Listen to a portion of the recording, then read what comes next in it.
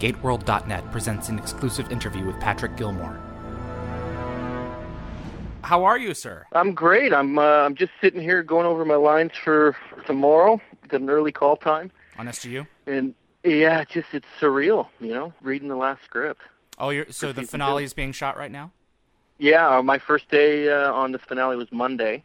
Wow. And it was the very last scene of the episode, too, which we all kind of, once you get to it, you'll see the significance of it. And it was kind of, we all kind of looked at each other, and we're all just like, oh, I don't want to go away for a few months. Yeah, I understand. And hopefully they'll give season 3 the green light. So, Of course, that's the buzz. We're all just, it's like we're armchair quarterbacks. We're continually analyzing, cancellation of Caprica, how does that affect us? And Spyglass, how does that affect us? And the truth of it is that we don't know. A lot's up in the air right now. Yeah. When do you guys? When do you wrap? And I know Post goes on for a while, but when do you guys finish up? Yeah. Well, my schedule is filming this week. We leave Thursday for Toronto. Okay. Because the entire production is flying the cast, and Brad Wright will be there, and Lennox, and because we've been nominated for all these Geminis, which is like the Canadian version of the Emmys. And so we're gonna have a great party in Toronto for the weekend, and then back on set next week. My last day is the 16th. Wow. And I think the last day of filming is the 19th, and then we have the big wrap party on the 20th, and then everyone just filters off into the world. Scatters. New York, L.A., Scotland. Yeah. Well, yeah, exactly. I think the only people left in town in Vancouver are going to be me and Jen Spence and Julia. I think even Louis, who has a home here, is going to head to L.A., and Klamath has a place in L.A., and everyone else just finds Oh, Peter comes back down here. Isn't that interesting? Yeah, well, the interesting thing about Peter was that he bought a house. Well, he was planning to move to L.A. before he landed Stargate. I see. There's a lot of stand-up down there, and that's where he was making his living. Yeah. And then he landed Stargate, and it was just like, well, maybe I can have my cake and eat it too. So him and his wife bought a place, and they go back and forth. In fact, he was just in L.A. last week, comes back up here, and he travels so much, I can't handle it. But I am always amazed at how swiftly life can derail us. We think that we're going to do something. We think that we're going in this direction, and no, you made a little bit of an error there. You're actually going to go over here. Yeah, life gets in the way. Everyone's got that story too of just and it's always fascinating of how did you end up here. Everyone's got a really cool path. How has the show been this year from a production point of view? It's bigger. Bigger than season 1? It feels that way because I think that it's so, it's funny. I have to just give a little side note here. As an artist, when you're doing theater, which is what I start with, you spend a lot of time talking about the play, and you're surrounded by your people, and you live with the project for months if you're lucky. And then you get into TV, and you spend a day on set here, a day on set there, and stuff that no one ever sees. And you never get to actually talk about and dissect it. But then once you get into a regular TV role, and with a fan base that, they dissect every every centimeter, every inch of the show, and you get the opportunity to discuss it. There's creativity in that, and it's so satisfying to be able to actually talk about the show to death and take it apart. I enjoy it. I love talking about the process.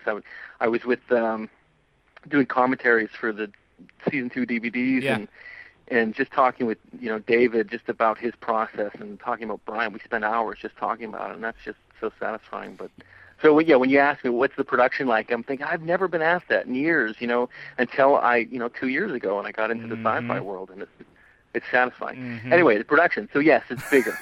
Season 2 is bigger because I think in the first season we had to establish the characters in order for you guys to care about them. Yeah. And and that was where some of the critique came from. It's too slow, but it was important And I don't think they would do anything differently, because you needed these backstories and these moments for these characters, so that when, like, you want to compare it to A New Hope, and then season 2 being Empire, where let's put us in the worst possible positions and have it just bam, bam, bam, action, action, action, and just incredible circumstances. And Mark Zavala and his team just it's like a sweatshop in there. I don't know if you've been up there into that brick building, and there's like no windows. Yeah, it's all closed off, and you go up there to say hi, and it's like they haven't seen a person in ages. They're like transparent. They haven't seen the sun. They're working so hard. Yeah, and yet they still have time to do these things like outtakes with Telford and the aliens. Wasn't that fantastic? That was funny. Yeah, you were talking about like the differences between theater and the television process. Where I love theater and being a part of that, where you get to have the entire performance every single night, and maybe tweak it a little, change it here and there. Whereas when you're on screen, it's like you get the jigsaw puzzle, you get the box, you get to see what it's going to look like in the end in the form of the script, and then you get handed a select number of jigsaw pieces and come in on various days and put the piece here and put the piece there, and then it's a new jigsaw puzzle every single week. Well, absolutely, and and that's why when watching, we're so excited to watch these things, because we're at the mercy of the editor as well. Mm-hmm. And so often we'll try something and do it different ways, and you just hope that there's a continuity through the whole episode. Are you a fan of science fiction? I mean, Vancouver, you do a lot of sci-fi up there, because I mean, Vancouver naturally has drawn that over the years. But are you personally a fan, or have you grown to be a fan of it?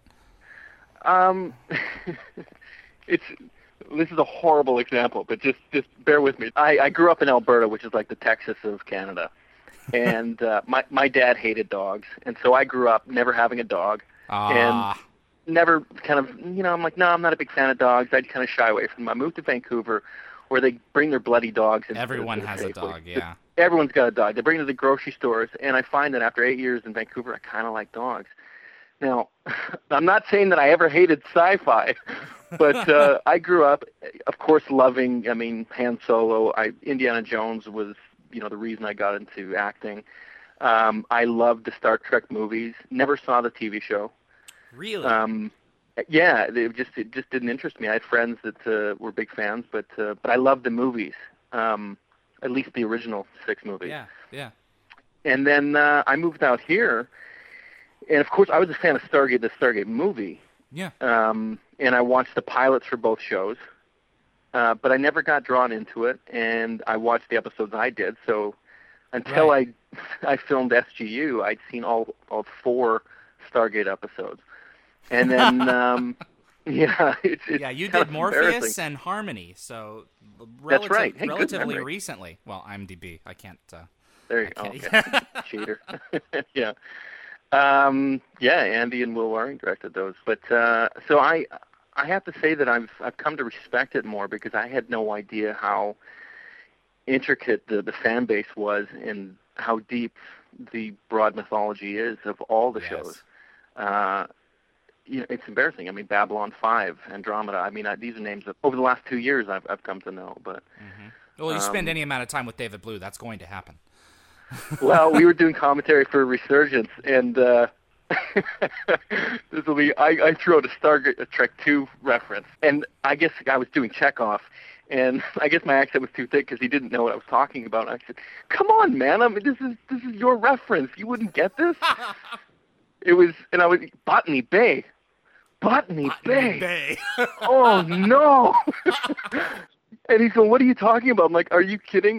This is your gold here." Exactly. But David, every time you throw out a reference to sci-fi, he's very impressed. That's how him and I became friends. And I mean, and he's got an opinion on everything too, he does, right? So exactly. Not to say he's opinionated, but he feels strongly about these things. And he even said, I don't know if I heard an interview or if he said it to me, but he's a bigger nerd than Eli is. He has seen it all with comprehension. Because the whole story was the mythology of him coming into Stargate was that he'd seen every episode. And I thought, that's nice PR, but no, he seriously did. He watched the entire, what is it, 15 seasons. Yeah, it's 300 and I think it was 314 episodes before SGU was born. So Yeah, it's and just then you find crazy. these people that have watched every Doctor Who, and Exactly. Then, getting into all this, everyone kept talking about. In fact, you guys did a whole Doctor Who special. Yes. Are you doing some episodes? Yeah, seriously, I listened to your podcast, and so I thought, wow, I'll check out what this Doctor Who is. So I said, what was the first episode? And it goes back to, what was it, the 60s? It's a very long time. You're talking like 30 years. It's crazy. Yeah, and I'm like, there's no way I'm going to watch the entire it's series. Not possible. It's like a soap everyone's opera. like, yeah, I mean, it goes on. There's been how many Doctors? Like 6 or 7? I think we're near 11. Oh my God! Yeah, that's something that it's just too daunting to tackle. So unfortunately, I probably won't get into it. But yeah, well, the new Doctor Who that everyone's saying, that's a good place to start, and there I think on season 3 or 4 there. So that may be a good place for you to enter with, I think, Chris Eccleston. So Volker, we got to know this guy a little in season 1. There was some cool stuff there. Is there going to be some more development? Oh, absolutely. Yeah. Excellent. There's 2 just popped into my mind for the back half of season 2. The guys have been so generous to us. Because the fact of the matter is, the way that we're contracted, we're day players. Yeah. I'm talking about Peter Klamas, Jen Spence, and Julia, and up until recently, Hank Sutherland. God bless Riley. Yeah, exactly. Oh, may he rest in peace. Oh man, that's something that still just shakes me, that whole moment. But yeah, so we were contracted by the day, and we just happen to be getting more days than some of the military or some of the people that have been in 1 or 2 episodes, and we're so grateful for it, and so we're thrilled to be part of this team, and because of that, I mean, we're getting storylines, and there's the huge Volker storyline coming up in season 2, or the second half of season 2, that I can't tease, but please don't, please, for me. Yeah, no, I know you hate spoilers, so I'm really treading lightly. But did you watch The Greater Good tonight? I haven't seen it yet. It is airing right. Actually, it just has started. It has started airing right now. I am looking forward to it. All I know is that a big portion of what makes Destiny is revealed, and I'm really looking forward to that. But like you were saying, you guys are day players. You look at SU and Atlantis, relatively small cast. Atlantis was a little bit bigger. I mean, you had Zelenka and you had Chuck and you had a lot of these other folks floating around, but SGU has a huge cast of characters, and on top of that, like 9 of them, and then on top of that, a huge supporting cast. It's not easy to service everyone, but it started off with close to 18 characters. Who go in and out. And we've managed to it's been whittled down, but slightly through suffocation. And it's easy to get lost in the shuffle. But then once you start gauging your environment, gauging your relationships with the other characters, you start really finding your place amongst the cast. Well, you know what? It's something interesting that I think they've done with SGU, and I don't want to use the word safe. I don't think that's correct. But you guys are technobabble hubs. I mean, and that kind of makes you kind of safe. That was, I think, some of the disadvantages of SG-1 and Atlantis. You had Carter and Rodney, who were technobabble king and queen. And with SGU, they have, I think, very wisely relegated it to a number of different people. Sometimes you're in the Apple Corps, sometimes you're not. Someone's always on duty there, which kind of makes sense, and so you all get to share in that, and it brings out different personalities and different perspectives. On the flip side of that, though, and if you want to take the stance of a paranoid actor, the more people are talking science, the more scientists are getting killed.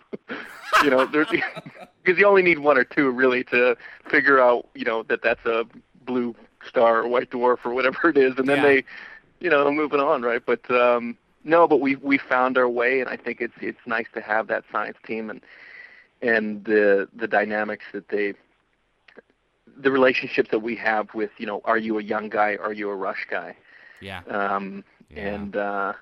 And Volker kind of floats in the middle. He's been he's like the child of divorced parents, I've said before. But Brody was interesting. He's always been a Rush guy, and then that scene in the mess hall at the end of Trial and Error when he said, Destiny chose the right guy. It was neat to see that switch. So you always have these continually morphing relationships that that we could go on for 5 seasons. Strong 5 seasons with the amount of characters and storylines that can be created from this.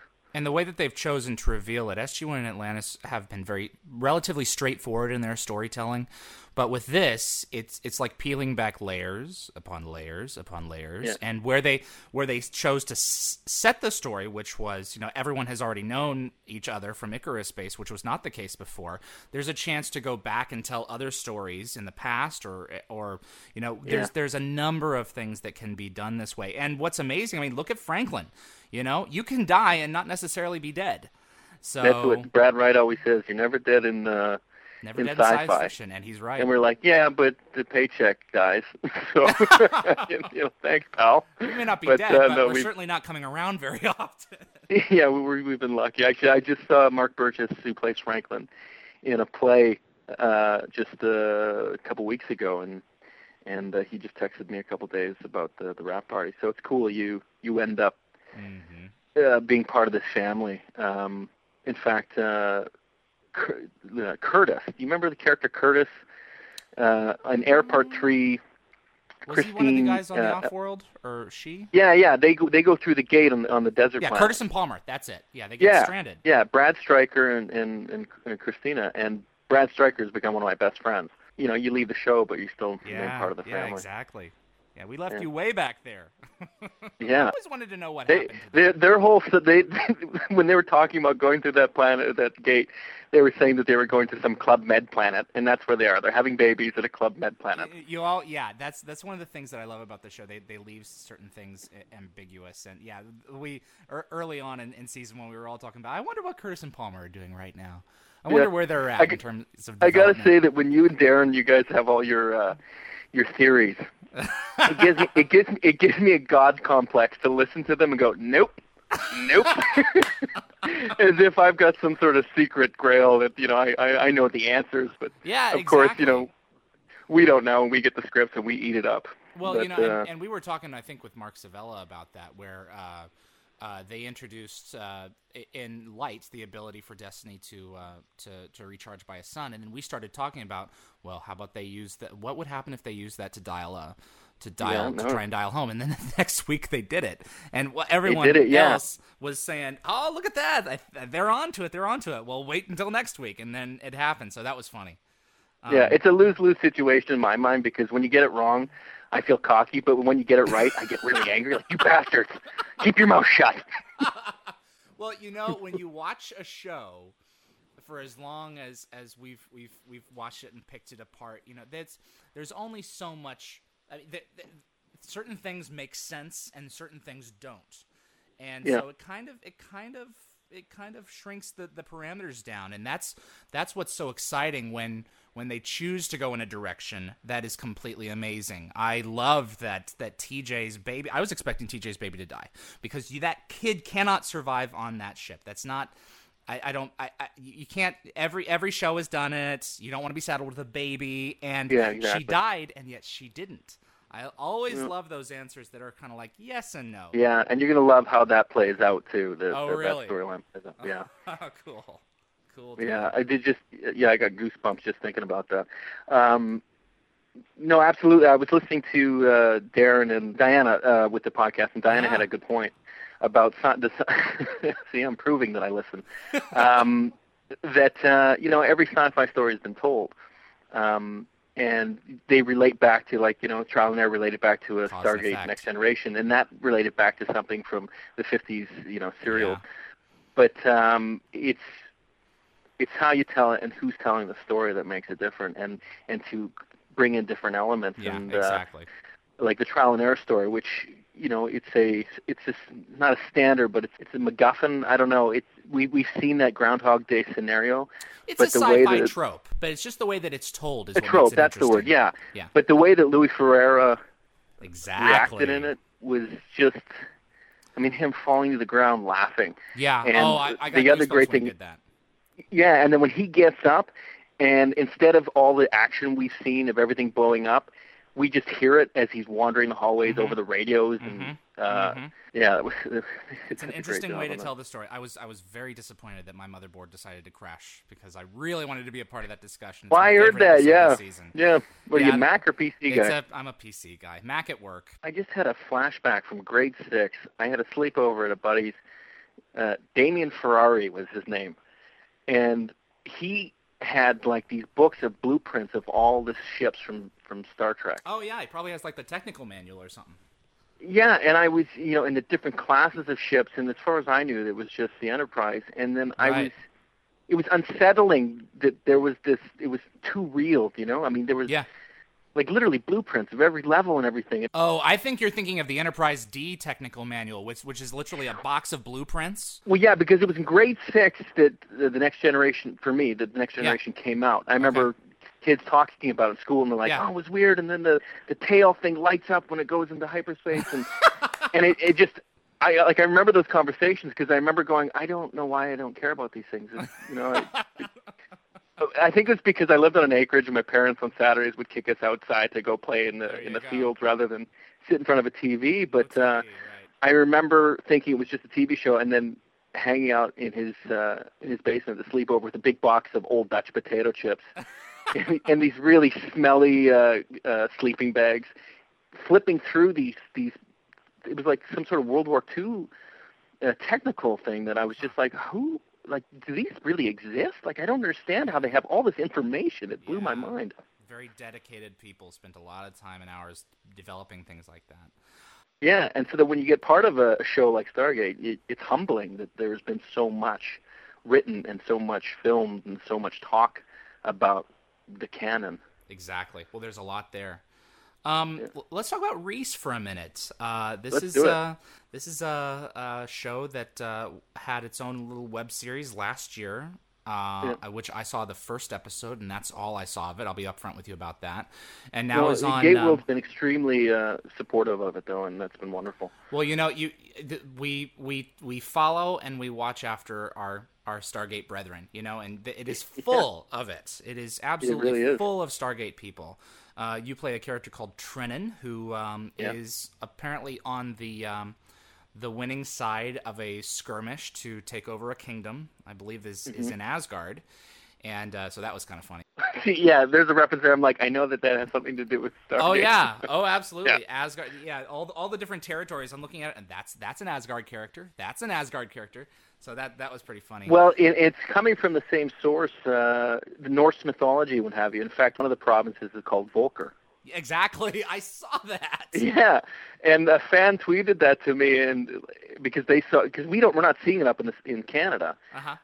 It's got the geo-blocker for Sci-Fi, and they haven't worked out the contracts yet for Canada, but that will be available in Canada. But we all got together as a cast and crew to watch it. I guess it was last weekend. And watch the whole thing, all 10 episodes put together. Oh, so you filmed 10, okay.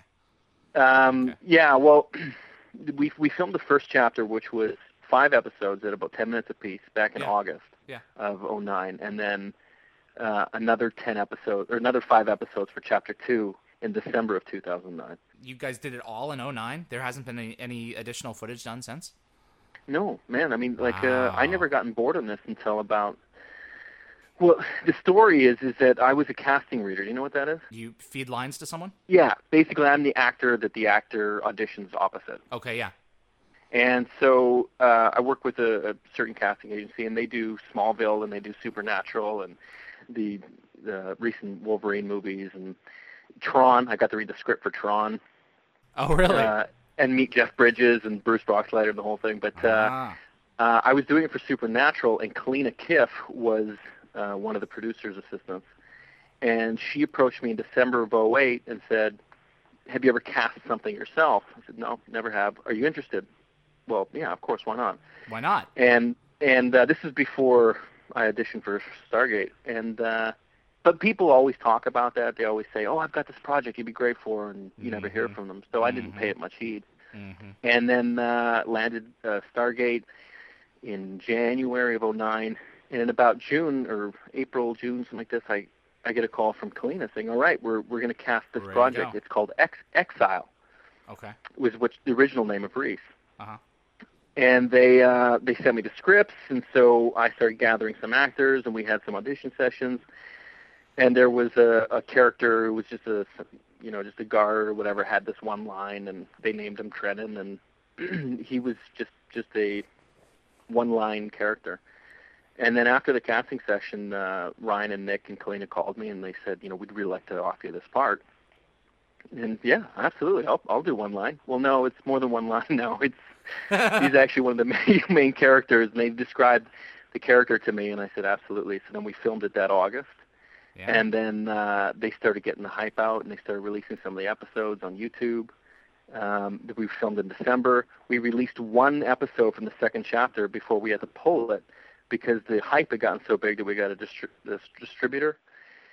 And then when all the plans were in talks about what we're going to do with it, and they're still editing up Chapter 2, is when Sci-Fi got on board, and then it's how I was just talking to Ryan Koppel this afternoon, and we were just thinking, my goodness, like a year ago, we hadn't even filmed the Chapter 2 yet. And now look where you are. Yeah. Have you been pleased with the feedback? Yeah. Well, and again, this is another one of those things that I've been a complete neophyte about is steampunk. Mm-hmm. I didn't know what steampunk is. I don't know if it's the common thing. I could recognize it. It is a huge subgenre. Yeah, I had no idea. I mean, conventions just dedicated to that alone. And exactly. It's aesthetically pleasing to me. I love that League of Extraordinary Gentlemen and exactly. his Dark Materials and what have you. I've read those books, and that's very exciting. And the idea of airships, I just think this is so cool. And that's something they want to do if and when they get to Chapter 3. But we see some in the background in the first episode. Yeah, on the skyline. Yeah, they did some great jobs with that. But it's shocking that this has been so quick. Can we expect some interesting twists for Trennan in the future? I'm gathering, I've seen all the way through episode 5, and I'm gathering that he is not exactly 100% happy with the change of power. I'm thrilled with what they've given me here.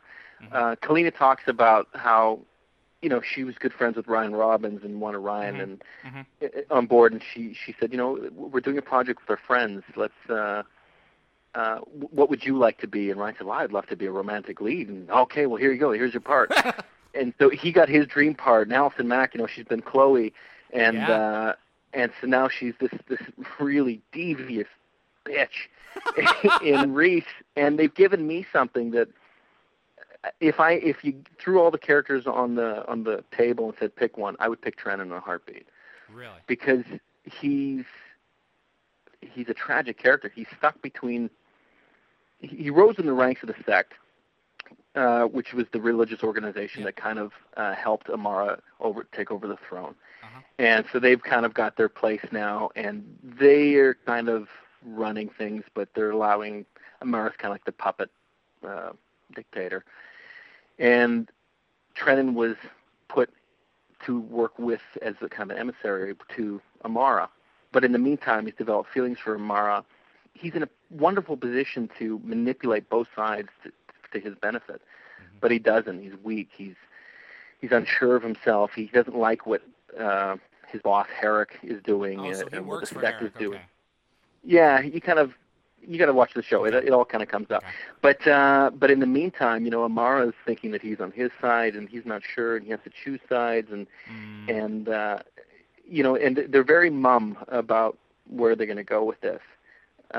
At least they seem to. And then I'll ask Ryan, and he'll tell me like a whole other storyline. I'm like, you've just been holding on to this? He's like, well, you never have. He's got plans for the show. Yeah, they've got plans, man. The prequels and books, and the game got released on the iPhone last week. And wow. But there's so many places that Trennan can go, and they're all dark places, which is exciting. It sounds like it has a bright future ahead. I mean, I don't know how. I think the number of.